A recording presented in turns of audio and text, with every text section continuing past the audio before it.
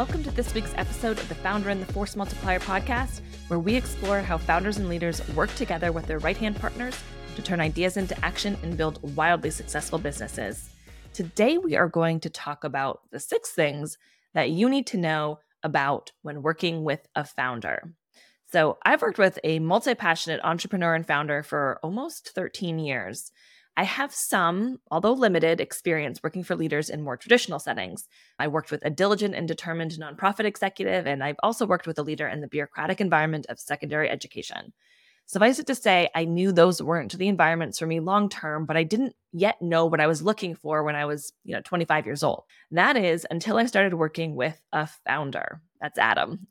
It opened me up to a whole new way of working, challenging my thinking and skills on a daily basis, helped me grow as a leader, and gave me the hands-on knowledge of how to build, run, and grow organizations. Let me give you a hint. It's all about people.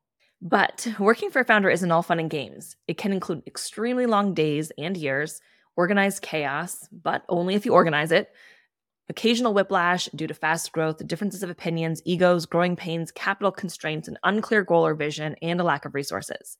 Despite all of that, I wouldn't trade it for a more traditional environment or leader any day. I love working with a multi-passionate entrepreneur and founder. It's definitely the right environment for me. And maybe it's the right one for you too. However, it is not for everyone. Personally, I think the business knowledge and personal and professional growth alone far outweigh any of the challenges along the way. But that's a decision that you have to make for yourself.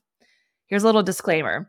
I know that not all founders operate the same way. However, I believe that the items below are pretty universal for founders. So here are 6 things that you need to know about working with a founder to see if it's the right opportunity for you. Number 1, they have an intensely clear vision that often no one else can see yet. They know where they are going, even if they haven't yet clearly communicated it yet or still have no idea how to get there. They just know that they will. They're extremely confident in the fact that they will get there.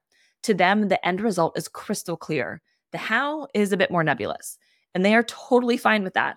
While that may be frustrating for force multipliers, that's actually where we get to shine. It's our job to take that hazy vision and help create action plans, teams, and get all the things into place that bring that idea to life. And that's the fun and exciting part, at least for me. 2, they don't have all the answers. If you're expecting your founder to have all of the answers, know how to set up departments, understand supply chain logistics, know how to fire someone, or know how to get an investor to say yes every time, think again. In many ways, your founder will be incredibly clear and decisive, and in other ways, you'll be in the trenches figuring it out together. That's what's so fun and challenging about a startup and being a force multiplier to a founder. Some people think it's fun anyway. For others, it's their version of hell, so choose wisely. Number 3, the business comes first. No matter how great of a relationship you have with your founder, no matter how empathetic and emotionally intelligent they are with their team members, the business is going to come first. And I suggest you adopt that attitude as well. It actually levels the playing field in a lot of ways. If you have discussed and agreed to these rules of engagement up front, if you and your founder are both committed to what is best for the business, then conversations become less emotional. You are more readily able to put ideas on the line and ultimately make decisions that are best for the business, not just for one individual. You, the employee, just have to be okay with that and adopt that founder leader mindset as well alongside your leader. Number 4, the lines between business and personal can be blurry. Founders live, eat, sleep, drink, think, and dream about their businesses. They take their work home and they take their personal lives to work. They may exercise in their office between calls and take calls between dinner and bath time at home. There is no clocking in or clocking out in a founder's world. Their right-hand partner needs to understand and accept this world of work-life integration. That also means you, the force multiplier, may find yourself helping your founder move into their new home, plan a 10-year anniversary trip for their partner, meet with a realtor to negotiate lease terms on office space, or help prepare a pitch deck for an investor meeting. It's all in the day's work for a founder. It's all in a day's work for a force multiplier to a founder. Number 5, trust and loyalty are earned.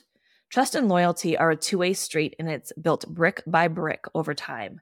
Every time you do what you say you're going to do, and even more importantly, go above and beyond, your founder will have more trust in you, and vice versa. When your founder says something and then follows through, trust is built.